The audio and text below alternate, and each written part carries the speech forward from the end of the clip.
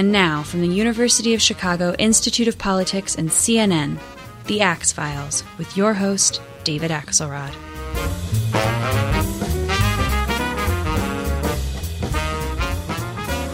Davis Guggenheim is one of America's most brilliant and impactful documentarians. You may know him through his work on An Inconvenient Truth, the Academy Award-winning film about Al Gore's campaign against climate change, or Waiting for Superman, about the state of public education as it impacts on families in the inner city. Well, he comes by that honestly. His father, Charles Guggenheim, was also an Academy Award documentarian and one of the early producers of political media. I met Davis when we collaborated on films about Barack Obama for the 2008 and 2012 Democratic conventions, and came to appreciate his talent and his wisdom. I sat down in L.A. with him a few weeks ago to talk about his life and career.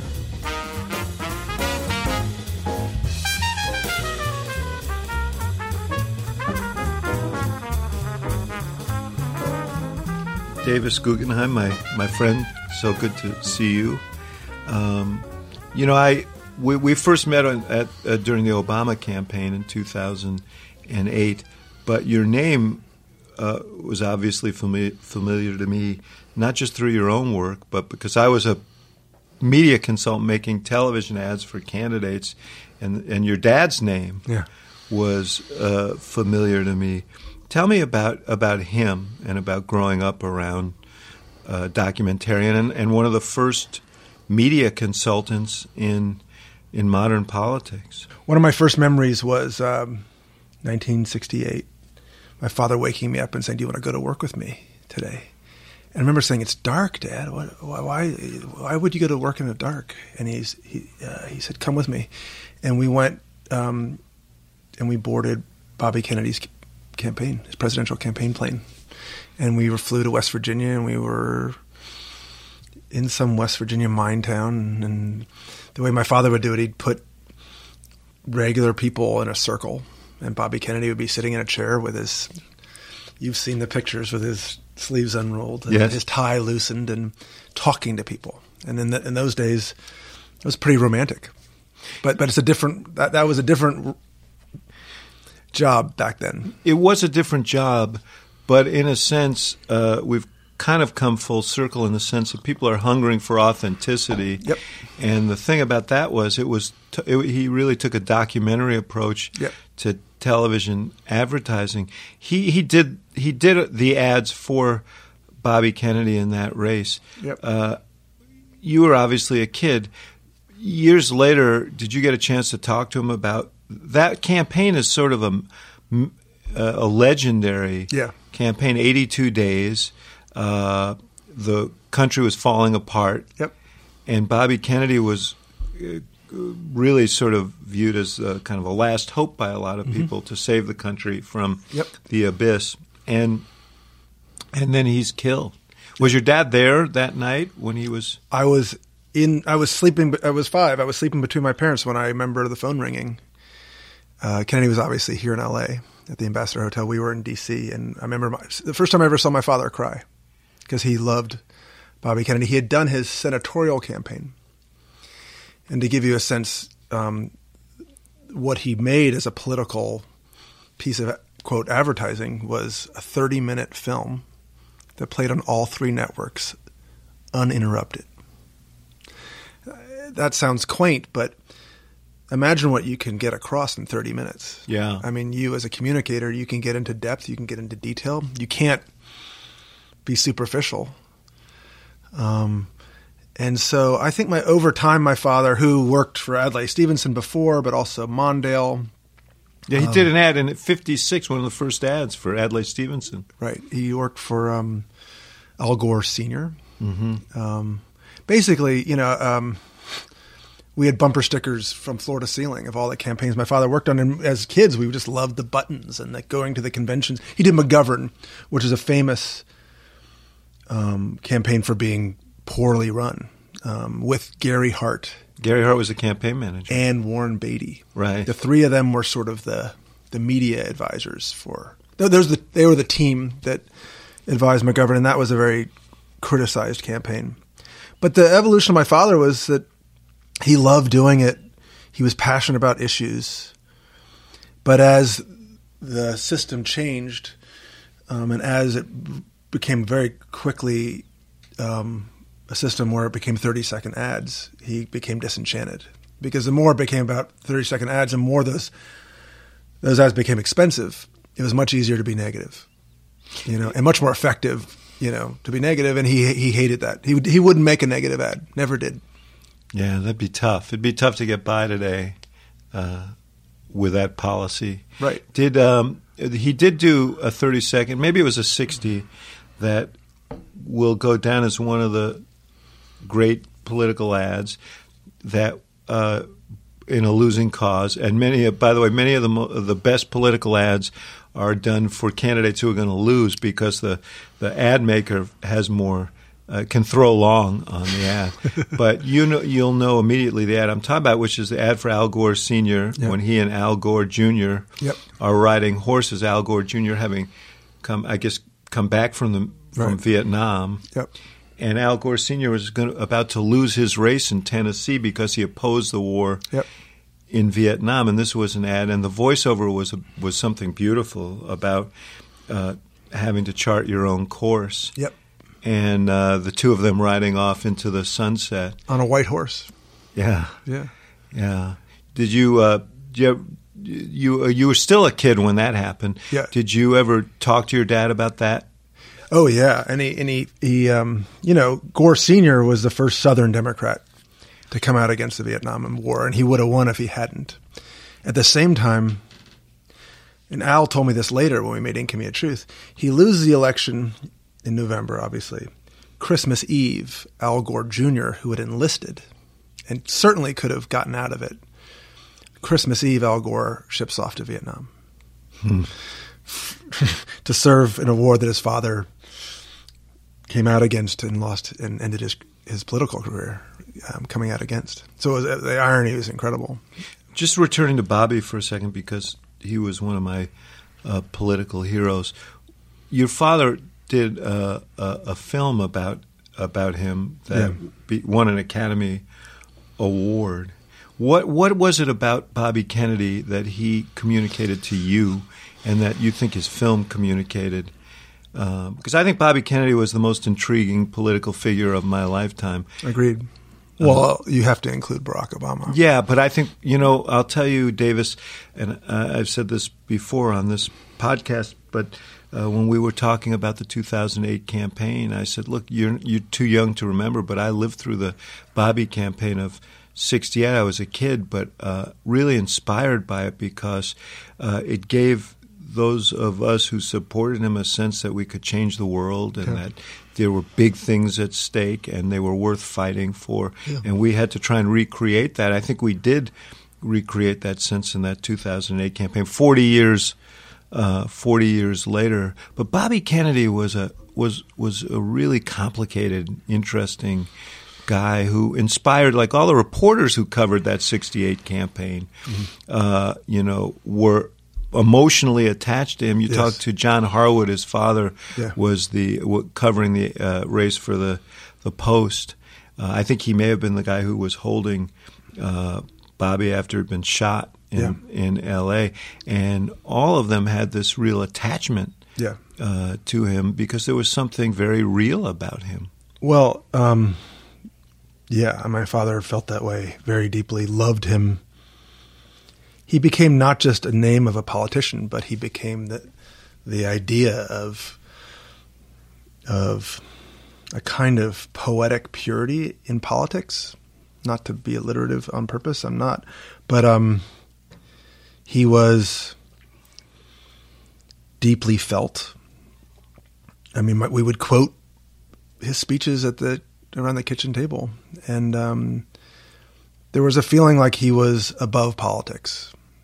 In politics and above politics, and I think that's how you feel about. That's how we feel about Barack Obama. That he understood it, managed it, but he had a poetic vision for the country, and he also had the ability to speak to disparate segments of our society, and particularly people who felt dispossessed. So he was as comfortable in Appalachia as he was in the inner city, and felt this burning sense of advocacy for everyone who he thought was getting screwed in the deal.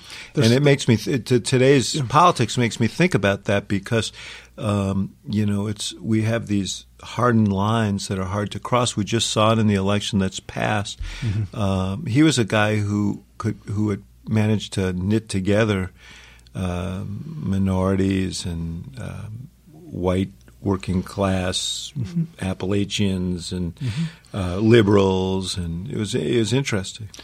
Yeah, they were a dynasty. They were a wealthy Irish-American family, and you might say today, well, Bobby, don't go to the Appalachian, don't go in a white shirt with a tie, or don't do it at all, because people are going to suspect where your roots are. That footage, it's in my father's film. It's of him I'll never forget it, is putting his head on this very poor young black boy's head. And you feel Bobby's compassion. Jack was gifted and a great president, but Bobby it felt like Bobby had an open heart. Well, his heart was opened by tragedy and loss. Yeah. I mean, those who speak about him in his earlier years suggest that he was a little less tender before he lost his brother. Yeah. And that tragedy caused him to become very introspective and emerged a different person. So Bobby was assassinated, is it May? Is that right? June? Yeah. The convention's in August. And in that time, Ethel calls my father and George Stevens Jr., who is how we met. Yeah. Said, Great "Can you make a producer. film? Can you make a film for the convention?" And my father made that film in how many weeks? Is that 8 or 10 weeks? Not a lot of time. And it's for those who are on the convention floor. Many couldn't get in. My mother couldn't get in to the '68 convention in Chicago.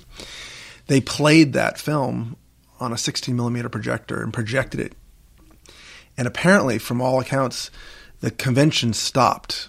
People stood up and they sang for 3 hours, arm in arm. Yeah, just to put this in context, that was the most calamitous convention maybe in the history of the Democratic Party. So this was a respite in the midst of what was out-and-out warfare between the party regulars and the anti-war forces and so on. And the one thing that held them together was affection for Robert Kennedy, who had passed away a couple of months earlier. So let's talk about you and your path. Yep. I read somewhere, and it's natural that you had an aversion to going into the work that your father had done, not just in television, not just as an ad maker for politicians or a filmmaker for politicians, but he was a great documentarian. Yeah.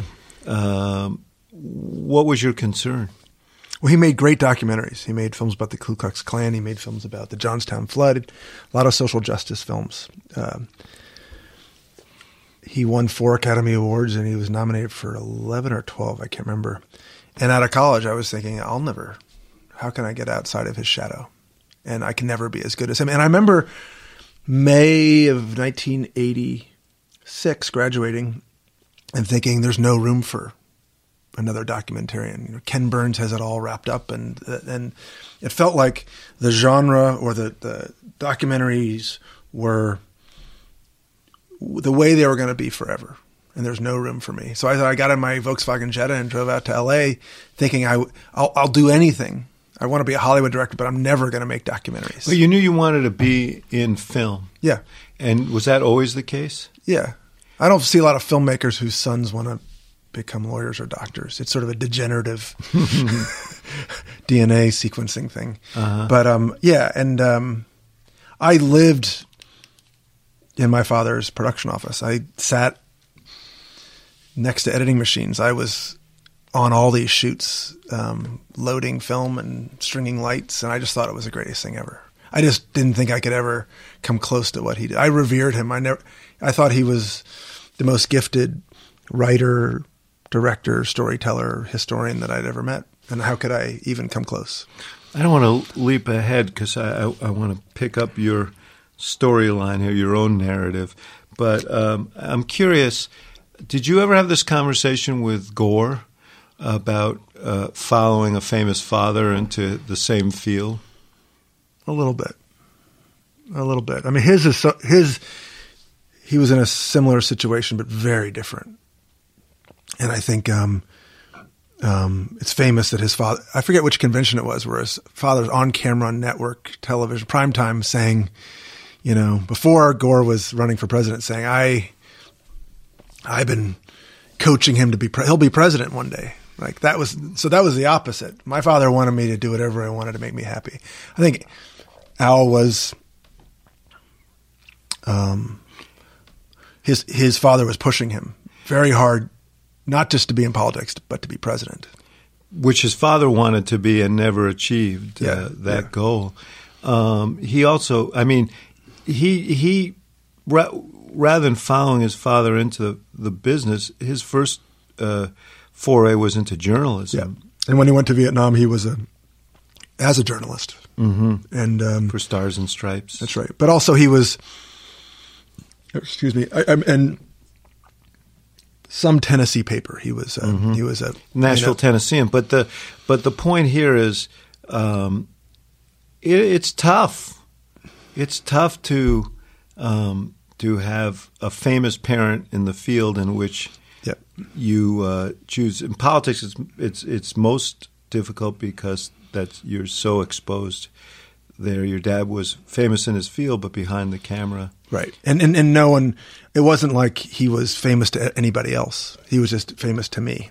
But I was also lucky that my father... He was famous to me, too. Right. I mean, anybody who follows this stuff knew his name because he was a pioneer in this field, and also because I love the sort of cross-pollination between politics and documentary work because I think it's the most authentic way to communicate. So you went out to Hollywood and you went into the showbiz side of Hollywood. Yeah, and I just got regular, everyday starting jobs. I was basically a PA, production assistant on the film Sex, Lies, and Videotape.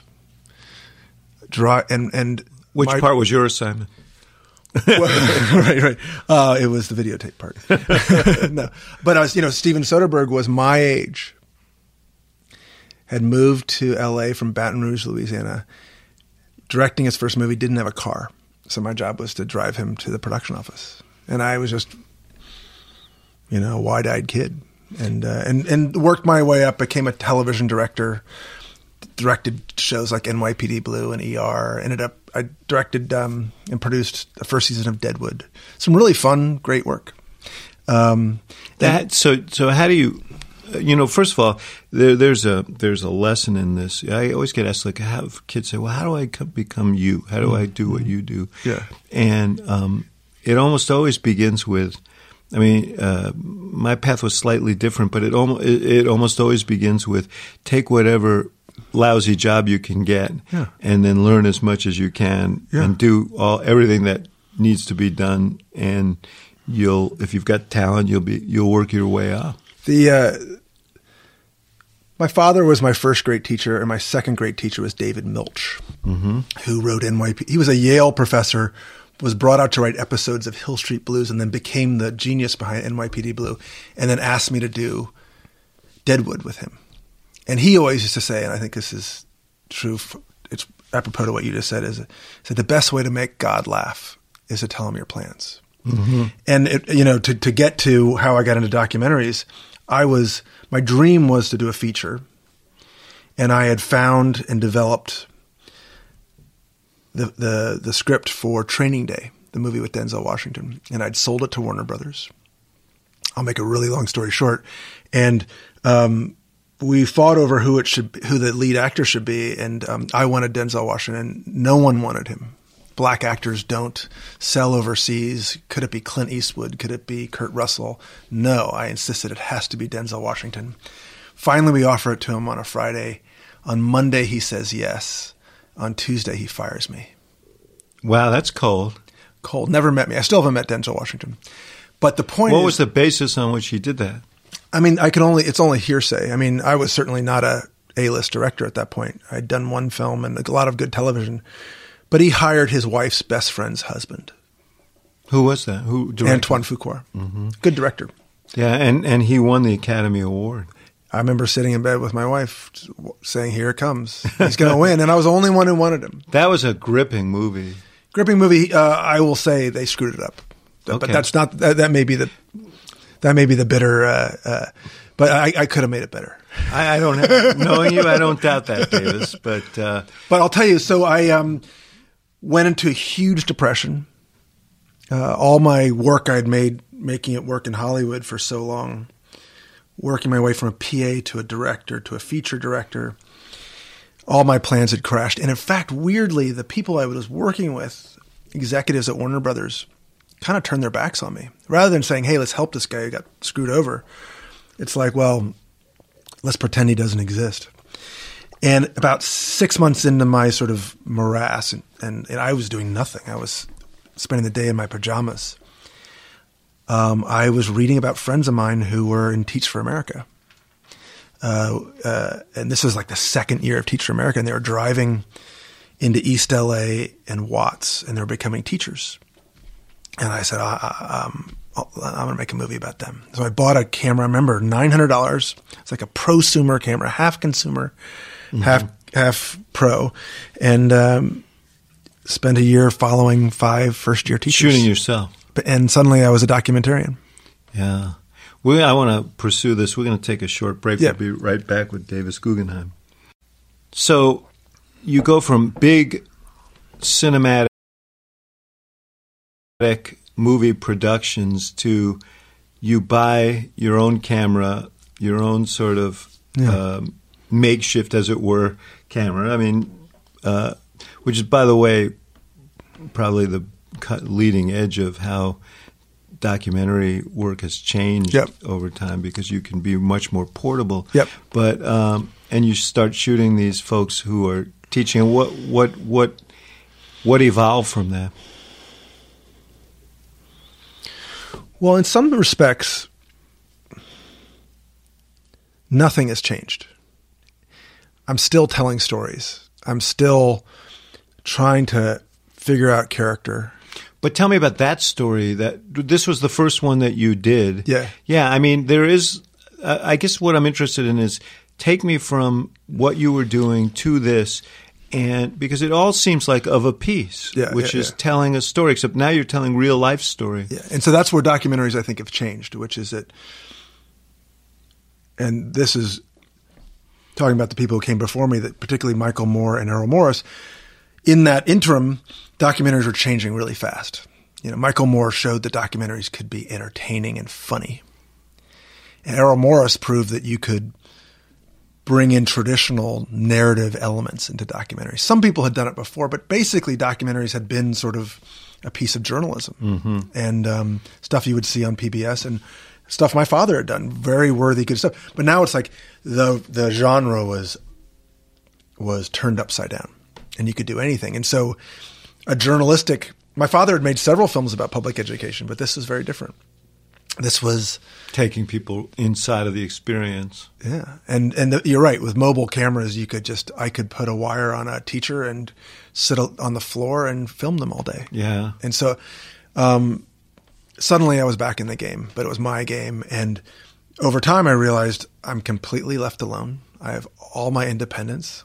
And I am in charge, which by Hollywood standards is very rare. Even if you're very successful, you still have a bureaucracy, a studio, notes, all this huge machine, which is saying, okay, yeah, you do what you want until we decide that you're not allowed to anymore. And what it soon became is like I started loving making documentaries. I was telling stories that I loved, and they were mine, David. I could do, and I was in heaven. And the film, it was called The First Year, right? That film. So what did you in following these teachers? What was the story that you ended up telling? The style of that movie is very different from my style now because it was very undeveloped. And a lot of people carried me. There were other camera people and a great editor who I ended up working with a lot named Jay Cassidy, who cut the 2008 convention film, Who You've Met.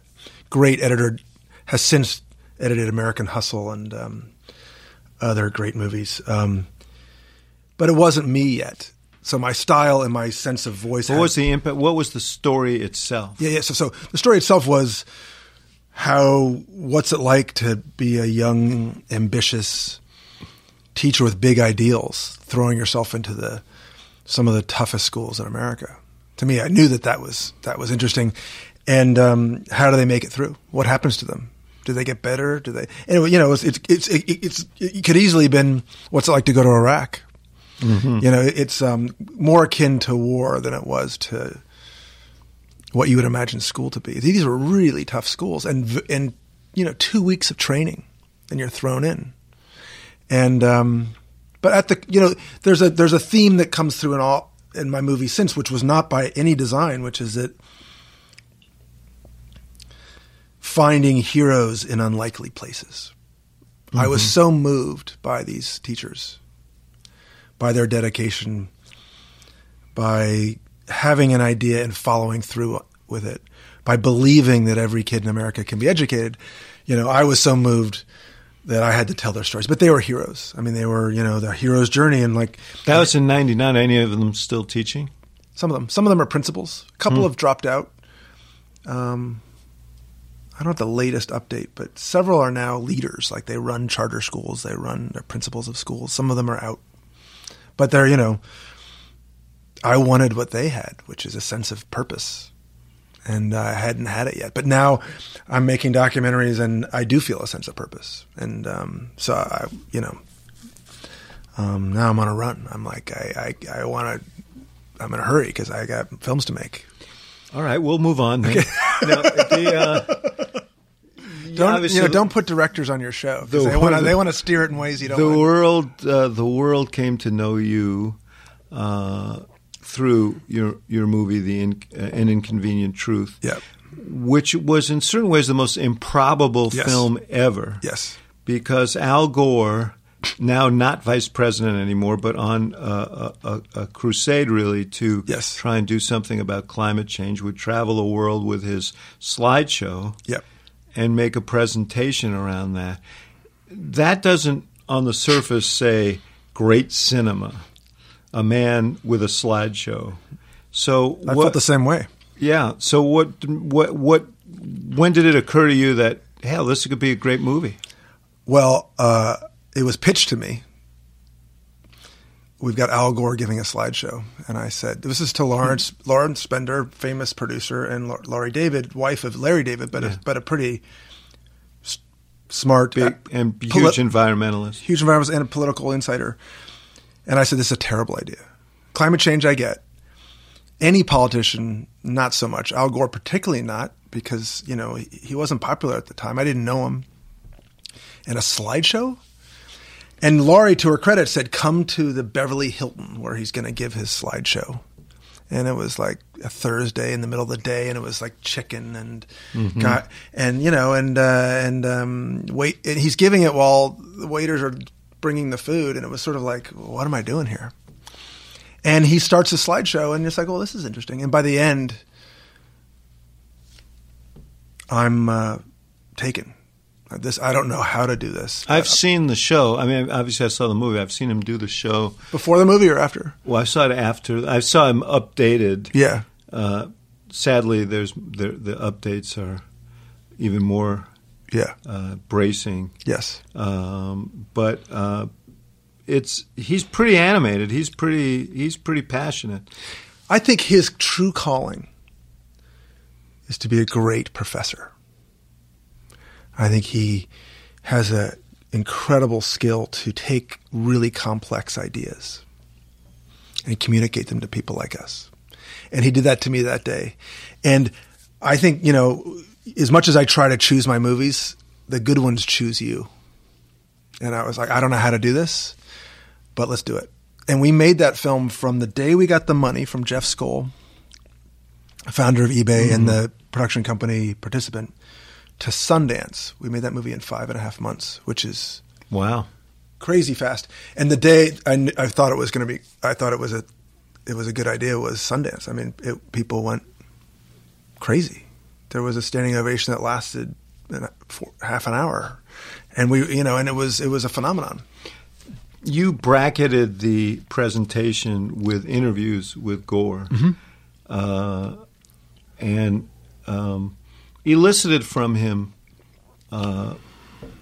stuff that people who remembered him from his presidential candidate days thought of him as pretty locked down, pretty programmed, lots of talking points, not a whole lot of connection. So how did you elicit something more from him?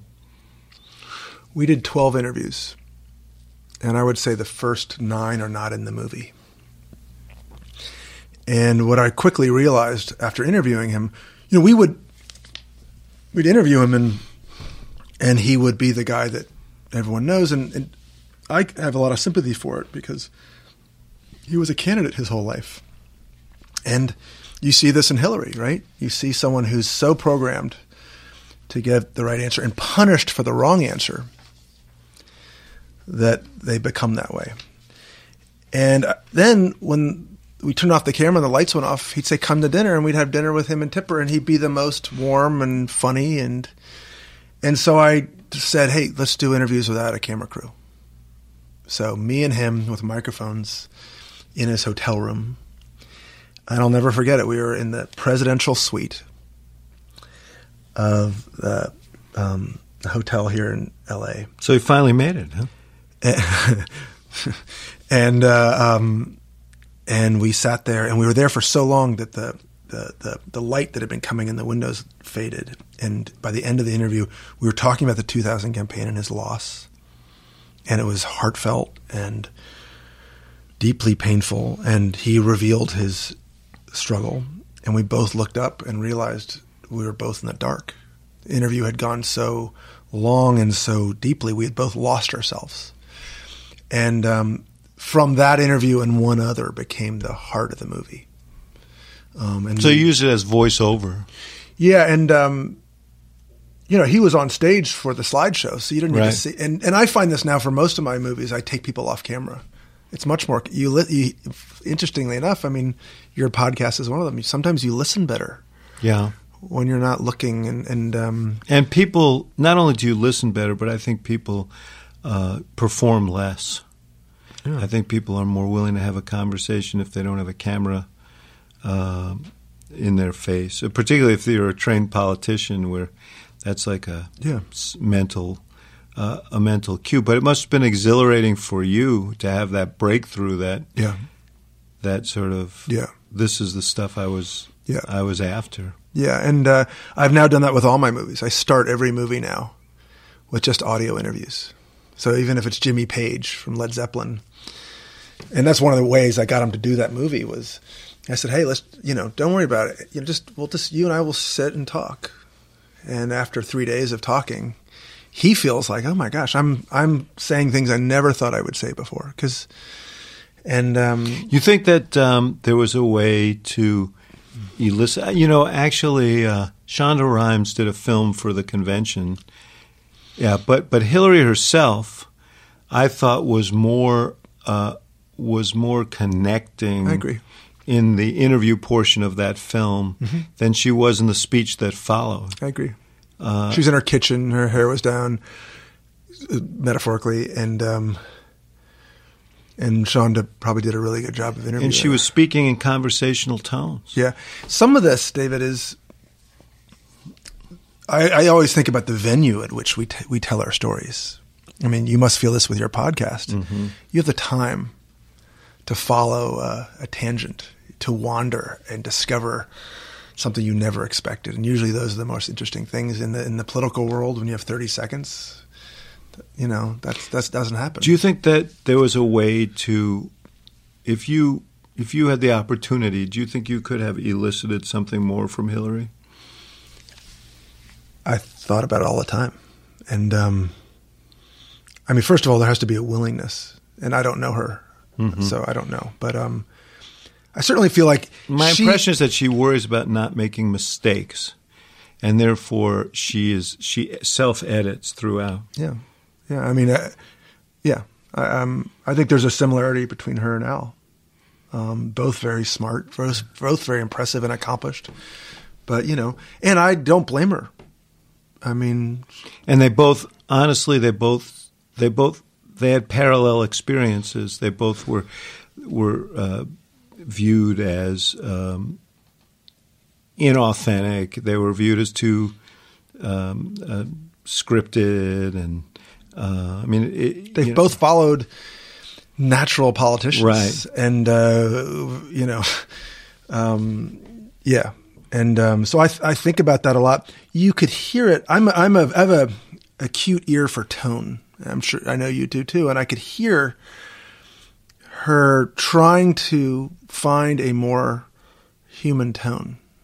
It was in her convention address. I thought she did a pretty good job. You could hear her going there and then pulling out.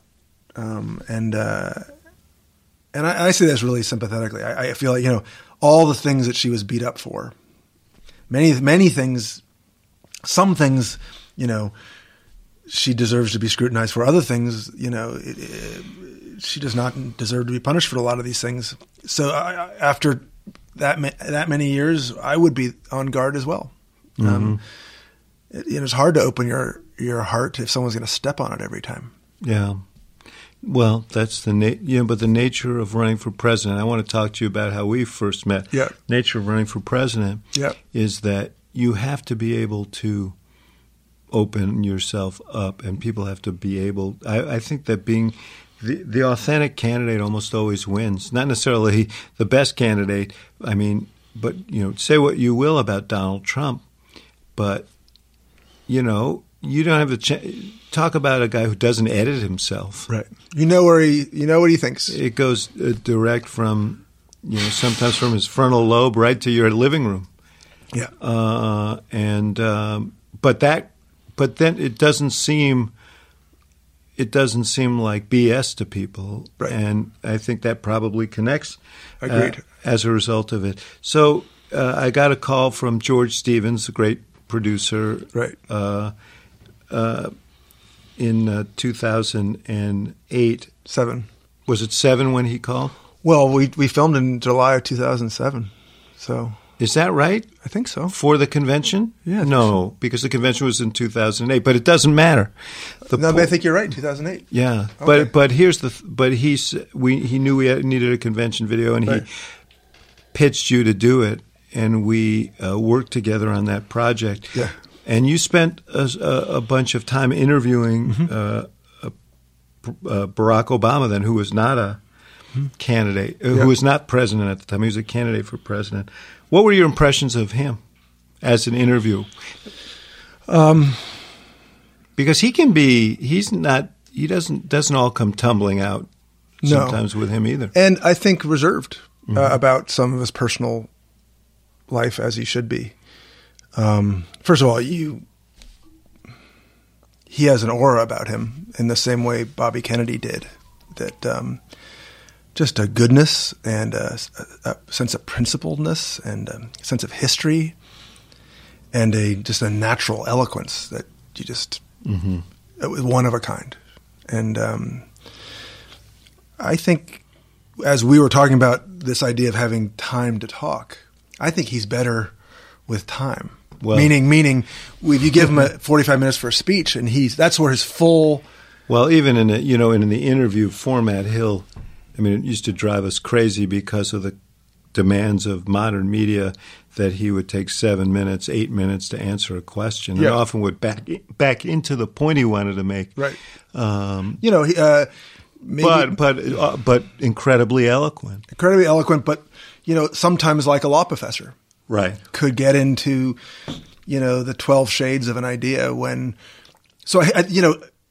his best moments for me is his speech on race, speech at the convention this year, speech in Charleston. Charleston, yeah. And you can count them all, but he's better with time. And so the challenges for us was, how do you do something? I mean, challenge for you was, how do you do it in 30-second commercials? And you did a brilliant job. We had longer. We had what? I forget, 10 minutes. 10 minutes, yeah. Yeah. Yeah. Talk to me about some of these other projects that you do. You mentioned Jimmy Page. Right. You did a piece on rock guitarists. Yeah. So that film was it was called It Might Get Loud, Jimmy Page, The Edge, and Jack White. I did a film called Waiting for Superman, which was sort of I want to get to that one. Sure. But that one, talk to me about because that's a completely different thing. Yeah. I mean, a lot of the films you've done have been sort of social impact films. Right. But this one was something else. Yeah, and I've done other music films as well. But to me, I see them very similarly. You know, even in my political films, at the core of them are people, and in many ways, the guitar film, It Might Get Loud, is more about the path of an artist than it is about how to play the guitar. You don't learn anything about how to play the guitar in that movie, but you certainly fall in love with these individuals. And so I feel like that's my job, is to do what you're doing now to me, which is to drill into people's hearts, mostly their brains too, and to extract their story. And almost like I'm a birth mother. And I say this sometimes when I start a movie. I was like, let me help you tell your story. Well, now that you've put it that way, I will say that I have to labor with certain burdens that you don't in telling that story, like saying, we have to take another short break and I'll be back with Davis Guggenheim. Waiting for Superman. You had done a film on education and the challenges for these young teachers and trying to make a difference. You came back and revisited public education. Why? Well, because my heart was with these original teachers who were there, and I don't think if I had not been in these 5 schools, East LA, Watts, Compton,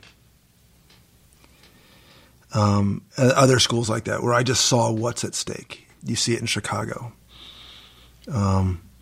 where you see the American dream either happening or not happening. It is, and you see beautiful minds being either saved, and that sounds like a cliche, but it's absolutely true, saved by a great teacher. And then you see sometimes a school system crushing a kid. And so I'd had time, about 10 years, to watch and observe the political system, having experienced it and been immersed in it. And I'd seen a lot of my friends who were teachers become principals, and some of my friends who are now and I started to really examine the political system. And I said, wait a minute, and your kids are in private schools. Yeah. And so when I was asked to make this film by Participant, they approached me and I said, no, I've made that film and I can't do it. I don't know how to do it. And then Thomas Friedman wrote an editorial in the New York Times about witnessing the lottery at the Baltimore Seed School. And it was in This is a lottery to get into a very highly successful charter school. Yes. And, where, they literally have a bingo basket and they're pulling out numbers. And if you win, these families are jumping. And in the article, I thought it was maybe overdone, but after doing the movie, it's not. Families are cheering as if they've won $1 million.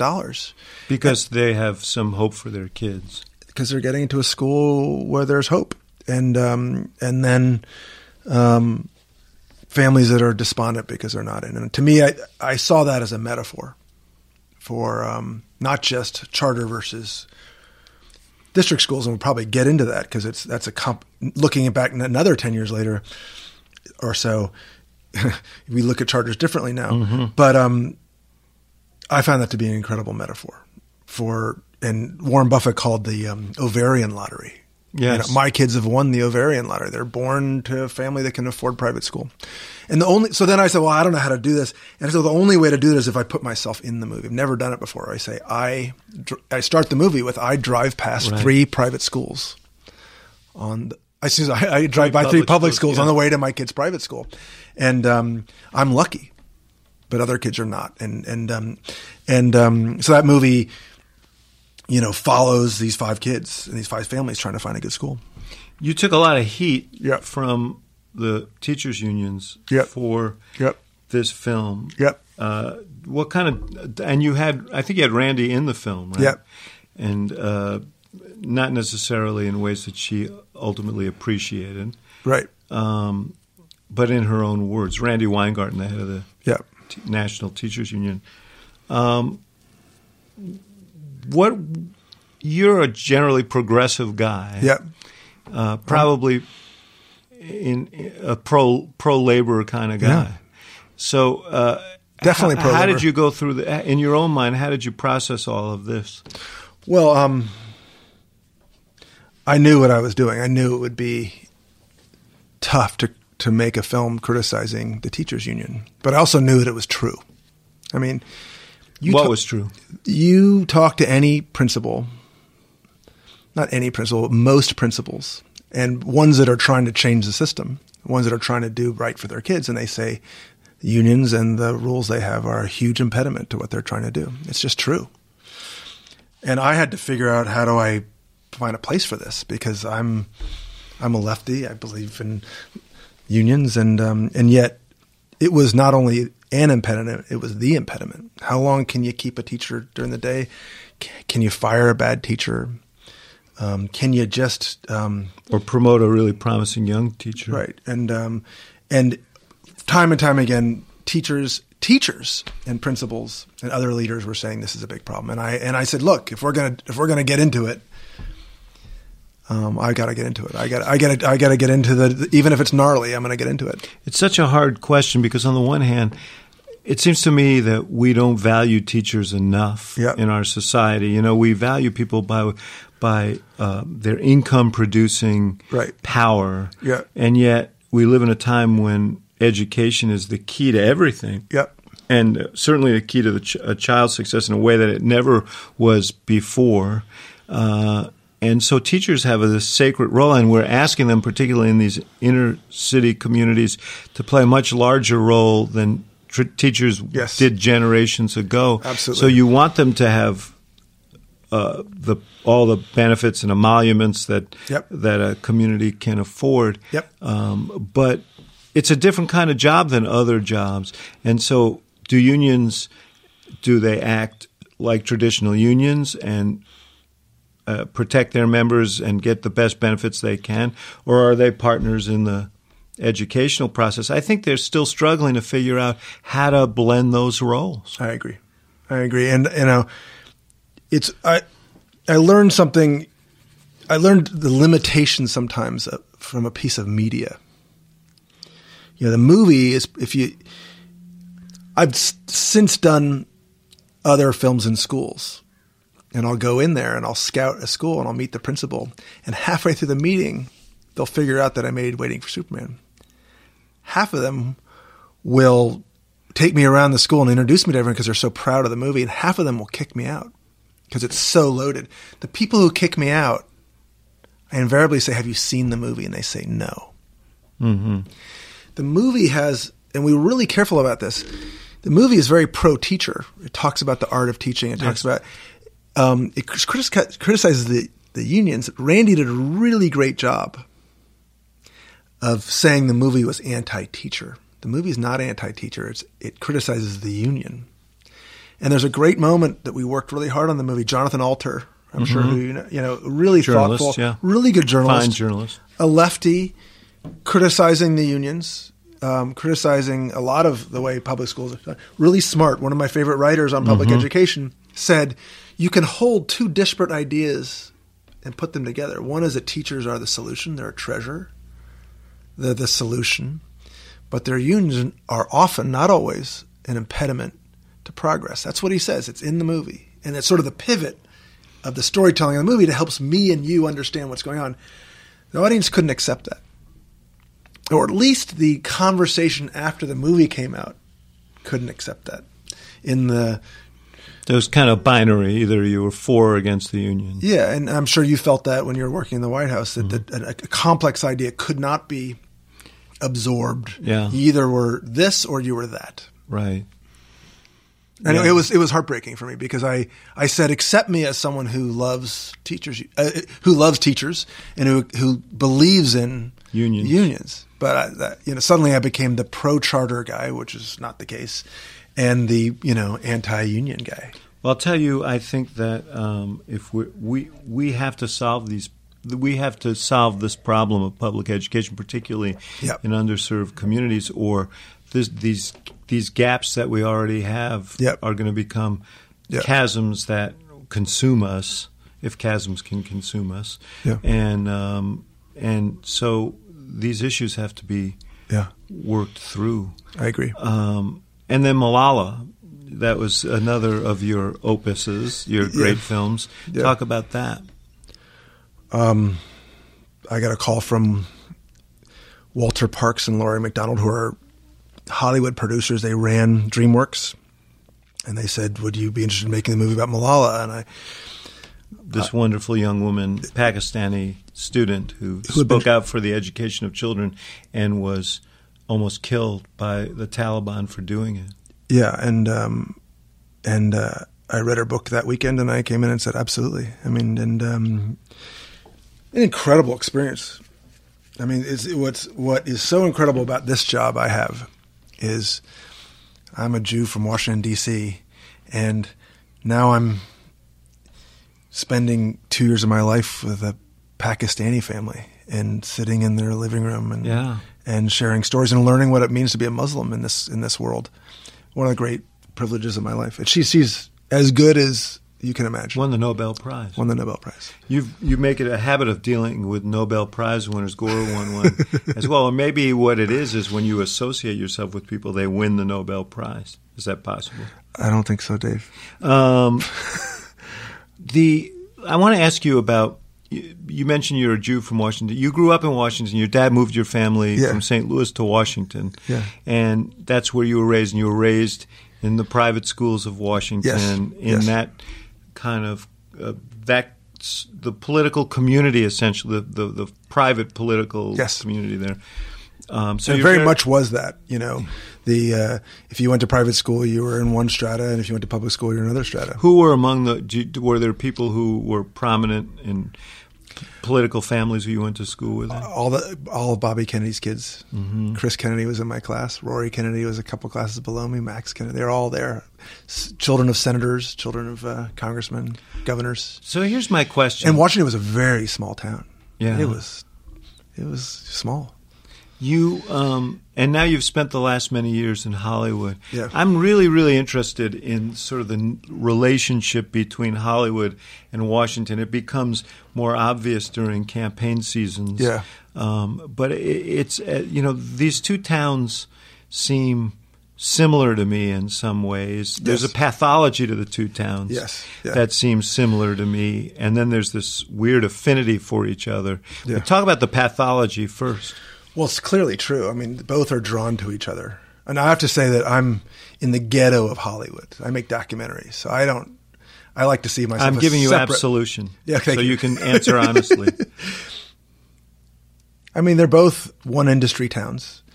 They're both, you get further by networking, who you know. There's a kind of celebrity-ness in both. I also think that not always the case, but often the case, there's something there has to be something broken in you to want to be successful in Hollywood. And that brokenness, the itch that you can't scratch, or that thing that you need to fix about yourself becomes that drive that you see all that extreme behavior in Hollywood. You see it in actors and directors all the time. Yeah. And celebrities. It's like needing. Well, I think that is the gene that is common to both, this need for approbation that comes along with celebrity. Right. Whether it's the celebrity of being in public office or the celebrity of being a Hollywood star. Now, of course, celebrityness is a career in and of itself. Yep. We even have presidents who have that quality. Think of one. Name I'm one. just saying it random. But it seems, unhealthy to me. But on the other hand, it's what probably drives people to achieve things that are admirable. Do you think that was always the case? Before media became such a big part of it, do you think Washington? in the 50s and 60s? I think no, I don't. I actually think that public service was. I don't think people went to Washington to become stars because that was really before television came to the forefront. Right. I mean, it changed with JFK. Right. He became sort of a matinee idol on television. That's right. And That's right. I think what happened over time was as party organizations dissolved, the bosses weren't choosing candidates. You were running in popular primaries. We democratized the process. Anyone with money and drive could apply for these jobs. Right. And many of them could win, and politics changed, and not necessarily for the better. I don't think you have people who come to office with the same thirst for governing, the same feel for politics at its best. Right. I think you have people who are very hungry for celebrity, and so hungry for celebrity that they're desperate not to lose it. That's right. And right. I think that and losing sometimes in politics, being a good leader, you have to lose. You're saying I'm willing to lose, and I think less and less that's happening. Well, on more than one occasion, when I was working for Barack Obama, my job would be to brief him on the polling, and many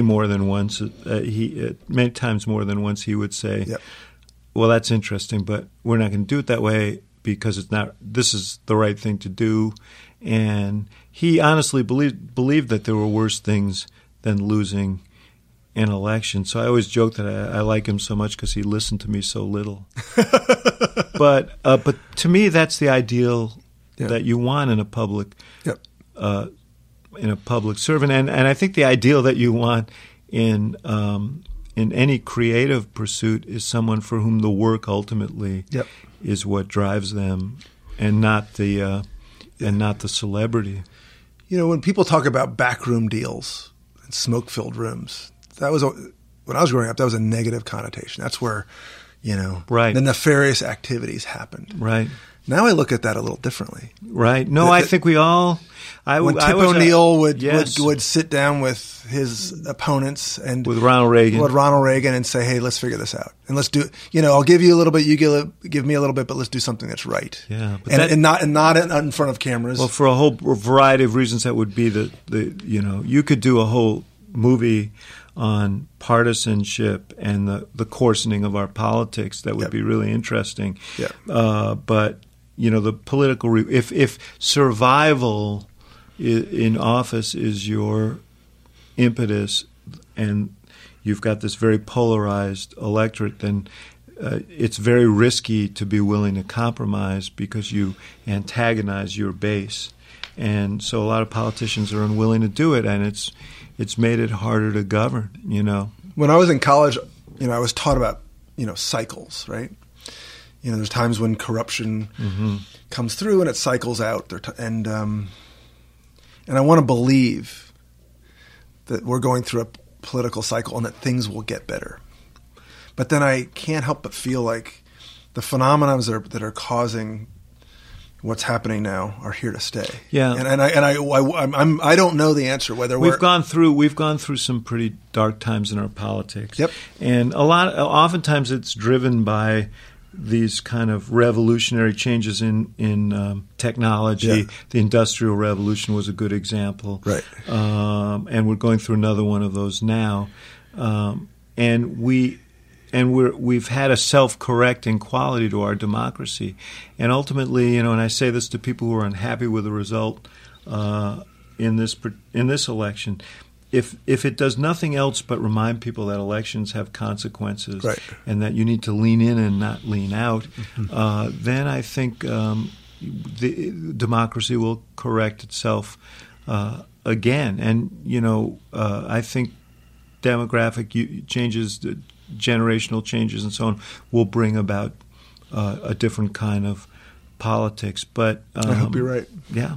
Well, on that prayer we end. On that prayer we end. Davis Guggenheim, always good to be with you. It's a privilege to be on your show. And I should thank you for all the collaborations we've had over the last few years. One of the great privileges of my life. Thank you. To work with you and the president. Thank you. Thank you for listening to The Axe Files, part of the CNN Podcast Network.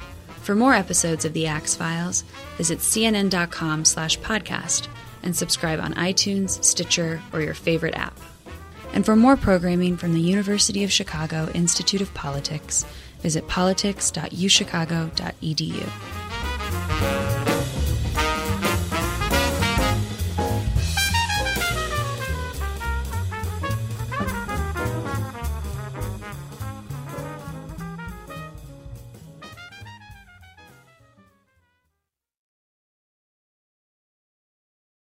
Quality sleep is essential, and that's why the Sleep Number Smart Bed is designed for your ever-evolving sleep needs. So you can choose what's right for you whenever you like. Need a bed that's firmer or softer on either side? Helps you sleep at a comfortable temperature. Quiets their snores. Sleep Number does that. Sleep better together. J.D. Power ranks Sleep Number #1 in customer satisfaction with mattresses purchased in-store. And now, save 50% on Sleep Number Limited Edition Smart Beds for a limited time. For J.D. Power 2023 award information, visit jdpower.com/awards. Only at Sleep Number stores or sleepnumber.com.